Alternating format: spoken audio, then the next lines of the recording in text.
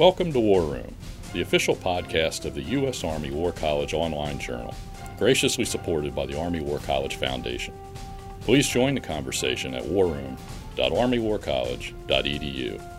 We hope you enjoy the program. Greetings from Carlisle, Pennsylvania, and welcome to the War Room podcast. I'm Jacqueline Whitt, Professor of Strategy at the U.S. Army War College and the War Room podcast editor, and today I'm pleased to introduce a new series for the War Room podcast. The Army War College is designed and envisioned to be a center for thinking, learning, and talking about leadership at the senior and strategic level. Our student body at the School of Strategic Landpower comprises senior field grade officers from the U.S. Army, its sister services, as well as allied and partner nations, and we have some senior civilian counterparts from around the U.S. government as well. Other centers and directorates at the War College are also responsible for general officer education and making connections to strategic and senior leaders across the U.S. and around the world. As a result, we have the opportunity to bring many senior leaders in to the War College throughout the year. Often they'll address the resident class or attend other meetings or symposia. So while we have them here, we thought it might be a great opportunity to get them in the studio and to ask them about their opinions and perspectives on senior and strategic leadership. So this is a series on just that. Rather than asking them about their specific jobs or their current jobs or current policy, we're going to ask the senior leaders who come to sit down with us and talk about their ideas about senior leadership, their experiences at the senior levels, and some of the lessons they have learned. So to kick this series off, we are pleased to have General Robin Rand in the studio. He's the commander of the U.S. Air Force Global Strike, and he is in the studio today with Colonel Buck Haberichter, who is a faculty member at the U.S. Army War College. So let's turn now to their interview. Good morning. I am Buck Haberichter. I'm joined today by General Robin Rand, Commander Air Force Global Strike Command and Commander Air Force's Strategic Air under U.S. Strategic Command. General Rand is at the War College today to address the resident class of academic year 18, and he has been gracious enough to join us for this podcast. Sir, welcome to Carlisle and welcome to the War Room. Good morning, Buck. Glad to be here. Well, sir, let's jump right in then. We're always interested to hear the thoughts of our senior and strategic leaders of our nation. As the man who's responsible for 2/3 of our nuclear triad, I'd say you qualify as one of those leaders. So I'll ask you right off the bat, sir, what can you tell us about who amongst the military or civilian strategic leaders you would admire the most? That's a good question. I'll tell you, there's a lot of good folks to learn from as I look back, but I like to consider myself an amateur historian, and so some of my favorite folks I'm a big fan of Benjamin O. Davis Jr., and just admire what he did very much. Jimmy Doolittle, obviously, Curtis LeMay, Robin Olds. These are guys I admire largely because I realize there's our shared heritage, and I got to command some of the same organizations that they previously had commanded, and that just fascinates me. In my office is General LeMay's desk when he was the commander of Strategic Air Command from the 1950s. Jimmy Doolittle was the former 8th Air Force commander, and he is 8th Air Force is now in Air Force Global Strike, but he also was the first commander of 12th Air Force.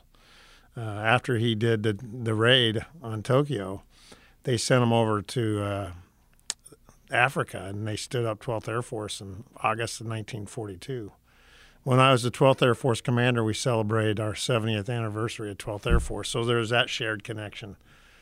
And then I commanded the 332nd Air Expeditionary Wing. Benjamin O. Davis Jr. was the commander of the 332nd Fighter Group, and I just really admire him. And then Robin Olds, he was the commander of the 8th Fighter Wing, the Wolfpack, the one who named it, and I was blessed earlier in my career to be the commander of the 8th Fighter Wing. But that's a long-winded answer to a short question. But I do admire all those men for the things that they did and the way they blazed a lot of trails for us. That's a great answer, sir. Obviously, great leaders in strategic air power. I had the good fortune last week of going down to Maxwell, and we got a chance to stop out at the Tuskegee Historical Site. Isn't that amazing? It's incredible, and I encourage anybody that has the time to stop in there and see what they've done preserving that. Well, I used to be the commander of Air Education Training Command, and like you here take all the students out to Gettysburg, it dawned on me. I asked the president of Air University, I said, do we get our guys out to Tuskegee? And he sheepishly looked at me and said, let me check. I'll get back to you. But we need to do that. That place is fascinating to me. So big part. But, Benjamin O. Davis obviously started in the Army, West Point graduate, 1936, was shunned there, silenced there, but still finished 35th in his class of about 280 plus. And started off, he wanted to be in the Army Air Corps, but at the time we weren't letting any African Americans in the Army Air Corps, so he was an infantry officer. And it wasn't until 1941 that he got to go out to Tuskegee and got his wings, and just an amazing leader. What he did is unbelievable, and what that unit did. But anyway. Okay, sir. We'll move on to a more traditional question. Sure. What is it you know now, as a senior leader, that you wish you could tell yourself, a young field grade version of yourself? Wow, Buck, that's a good question. That really is. I think the younger, I wish I had been a little more reflective. I really look back now, and I was pretty consumed with probably me, and realizing that the longer you serve, the less it's about you and, the people you're serving. Not trying to be, cutesy with that answer, but that really would have been, I wish I had come to that earlier. I wish I had also embraced our heritage earlier in my career. I tell people today, history makes you smarter, but your heritage makes you prouder. Mm-hmm. And I think heritage is an opportunity for us as leaders to demonstrate to our subordinates what right looks like. And you can use that as a tool to motivate, to inspire people. And I find that to be very useful, and I wish I had come to that earlier. I wish that earlier as a younger officer I had embraced diversity sooner and earlier. Diversity across the spectrum, not just in gender or race or religion, diversity of thought, diversity of different AFSCs. I think that's something that I wish I had tapped into that a little earlier. So those are some of the things that I do. When I meet with our squadron commander course, I have a laundry list of if I could do it over again kind of thing. And I said, guys, you got to realize that could be a really long list. So we could spend all day on that. So there's lots of things I should have done better. I learned a lot along the way. Obviously, as commander of Global Strike, you've got about over 30,000 airmen under your command. Mm-hmm. with that. There's obviously a great deal of diversity there. Do you feel that your upbringing suited you well to command those folks and deal with the different tribes, the different skill sets? That's a great observation. Actually, when I was selected to be the Air Force Global Strike Commander, as you mentioned, we have two legs of the nuclear triad, the air-breathing bomber leg with our B-52s and B-2s, and we have the intercontinental ballistic missile, ICBMs. And I wasn't a bomber pilot, and I wasn't raised in the ICBM, and so the logical question was, why you? And I said, and I was asked that by several people, to include testimony and hearings in Congress. And I said, well, I'm the wrong person to ask. You probably need to go ask the Chief of Staff of the Air Force and the Secretary, because they're the ones that selected me. But I'll be honest with you. I think it was beneficial. Take me aside for a minute to come in and really have a fresh look at how the rest of the Air Force was doing business and how we could maybe, use some of those as benchmarks. So I haven't found it to be necessarily a weakness. I think it actually came in as an opportunity to share with the different, if you will, cultures mm-hmm. that we have in the ICBM and in the bomber business. So it's worked out. Good. Back to your point of reflection, sir. We hear a lot here from different senior officers that come through and senior leaders talking about the idea of balance as they address mm-hmm. our students. Can you give us an idea of what your typical week looks like and how you manage your time, your calendars, your tasks, and still maintain that balance in there and potentially get some reflection still at this point? Sure. So, real important that you learn that. Real important. And you have a lot of people at my level that are helping me with that too. So, the front office is very dedicated. I have a trip planner. My confidential assistant, works very well with us. The execs, the aide-de-camp. So a lot of people are helping. But I think you have to come in and you have to let people know what your style is and how you want to balance your day, and they adjust to that.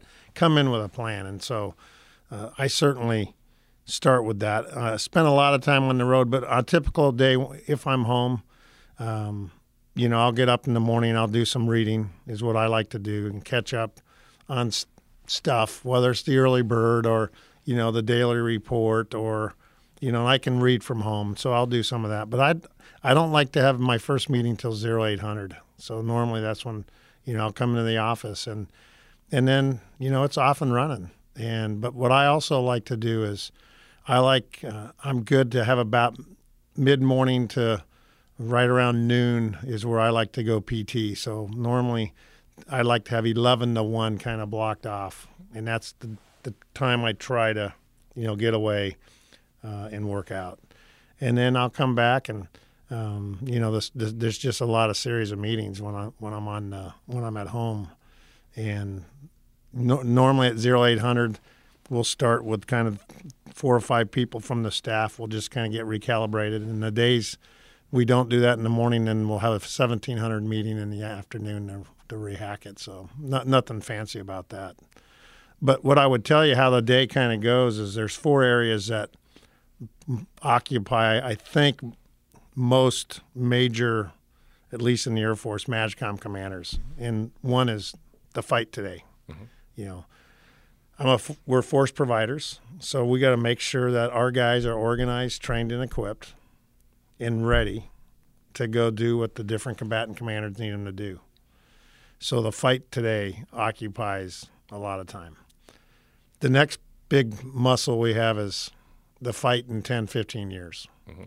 And for us, that's how do we modernize? How are we going to recap? How are we preparing for that 2025, 2030?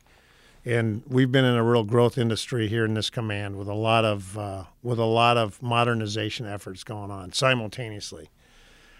The third part that I spent a lot of time on is, how do we develop our airmen better that are in the 33,000 airmen that you mentioned, professionally develop them. And then the last one that I spend a lot of time on is, the taking care of the family aspect. And I mean that sincerely, the quality of life, where they live, where their children go to school, what kind of medical care. So those 4 areas are what, you kind of spend a lot of your time on, if that answers the question. No, absolutely, sir. Definitely does.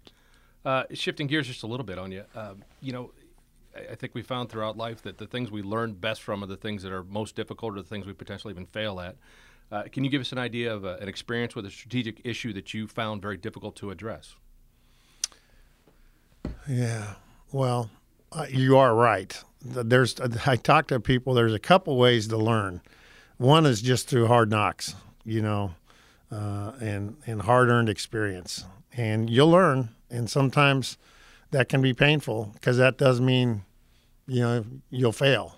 The other way to learn is to transfer that teaching to other people. And I think that's a preferred method, is to really exchange dialogue, share, exchange ideas, mentor, coach, whatever. But sometimes, things happen and you have to deal with it. So strategic issue, probably in this current job, we had a group of airmen across the command that wandered off the reservation, frankly, and they got themselves in trouble, and it was with illegal drugs, and it got to a point that the chief said, you need to go do a press conference, and no one wants to get up in front of folks national news outlets and have to, address those issues. So that was more than just a tactical. At some levels, that was a strategic, failure that, individual actions that resulted in really a black eye for the command.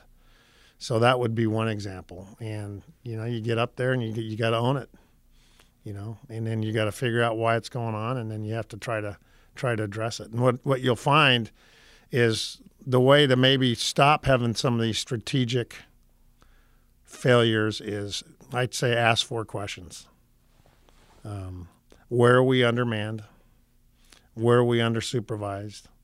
Where are we under-resourced? And where are we potentially overworked? And if you can address those, you'll find where your next big problem is going to be. Mm-hmm. Find it before it finds you. Right. So the flip side of that would be, can you tell us about what your best day was as a strategic leader? Yeah. I'm a glass half full guy. I have a lot of good days. I really mean that. It's this job's a real hoot. Number one, it's a real kick in the slats, and I love it. But I think just in general, the opportunity to continue serving at this stage in my career, standing side by side with these fine young men and women, is always a good day. Always a good day. So that's really the case. Nothing I've ever done, is a success. You're just everyone pulling together, rowing together. So I think that's the secret sauce. Hang out with these airmen, and they'll amaze us. So. Okay, sir. Let me ask you one last thing here. What is it you'd like to share with our listeners about your independent reading or professional self-development goals that they could possibly take on board and incorporate into their program? How do you pursue those things in terms of a very busy schedule that you've already outlined, but there's got to be time, like you said, for reflection and for growth? Absolutely. Well, one, find something that interests you, And so I already told you I like history, so it's easy for me to read about a lot of those things. But I actually think it's fundamentally important that we as leaders do read. I think you have to carve the time out. I typically will have 3 or 4 books kind of going at once, and just, whether it's before I go to sleep, I'll read a few pages. It's good on that elliptical, man. You can read, okay? You can read. Get your iPad out, and you can go to town. I travel a lot, and so a lot of times when I'm not preparing for a presentation or a speech or something, and I have that time on the plane, it's a good opportunity to read. So I really think you need to do that. Now, some of the books that I like, that I offer, I think one of my favorite is by Colonel Lee Ellis. He's a retired Air Force 06, spent close to 5 years in POW, and he wrote a book called Leading with Honor. And the reason I like it so much is he does a great job of telling his story, and what some of his experiences were like. Mm-hmm. But that's not what makes it good. At the end of each chapter, he goes, okay, so what do you learn from this? Okay, what's the takeaways? And he really does a good job of challenging us how we can lead better. So I would encourage Leading with Honor. I like Once an Eagle. It's a fictional book, but I like it because it contrasts 2 different type of leaders. Sad Sam Damon, who's a soldier, and Courtney Massengale, who is a careerist. And I think as leaders, we should, reflect on that. So that's the one. I recently have encouraged people to read Dereliction of Duty mm-hmm. and Generals by Tom Ricks. I don't know if you've read that one. Again, a contrast in styles, and it makes you, again, this how can you learn from others. Right. Take some of those good skills, maybe avoid some of those bad skills. The good thing about leading is that you can learn to be a better leader. Leadership can be taught. So that's why I offer those books. And I guess my last one I like is Gates of Fire. I don't know if you've read that one, pretty good book. I haven't read that one yet. It's a fictional book too, but it's about the 300, the Battle of Thermopylae, Gates of Fire. Mm-hmm. So anyway. Well, sir, I'll leave you with one last opportunity, open mic, if there's anything we haven't covered with these questions Buck, that you'd thanks, like to man. leave the crowd with. No, to anyone who's listening out there, it's a privilege to be here, and I just want to thank the men and women who are serving, in the armed forces, and particularly this time of year. I wish everyone a Merry Christmas and really happy holidays. I know there's a lot of folks that are deployed, to include my son-in-law right now. So just want to thank everyone for their service and our family sacrifices. So thanks for letting me be with you. Well, sir, thank you for your time today. Thank you for your service and your leadership, and we enjoyed having you here. And Merry Christmas to everybody. Thank you. And that concludes our program. Thank you for listening. The views expressed in this podcast reflect those of the speakers and do not necessarily reflect the views, policies, or positions of the U.S. Army or the Department of Defense. Let us know what you think. Provide us your feedback, comments, or suggestions through our webpage at warroom.armywarcollege.edu. And have a great day.